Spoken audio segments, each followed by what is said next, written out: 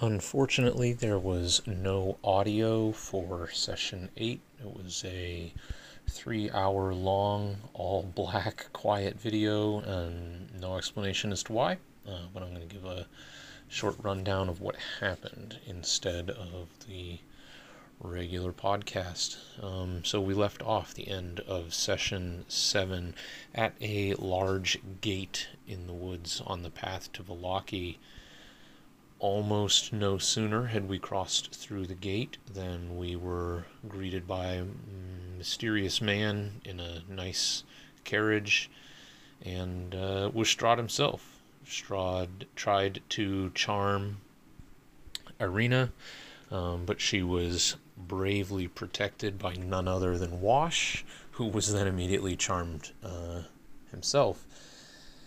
At that point, Strahd extracted a gift from Wash that may come back to haunt them in the future, and then they sort of just parted peacefully after some ham-fisted attempts by Eluned to steal back the Bearcupine quill, which was the gift Strahd got.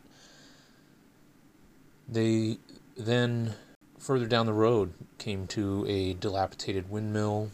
I'm not sure any of us remembered that is where the Dream Pie old woman lived, but we went inside, fought some hags, and were doing okay until the Mother Hag returned. Everyone took some significant damage. I think everyone but Wash at one point was down, and through some assistance of a random raven, a few ravens, the party was able to sort of limp out of the windmill, fleeing into the woods. We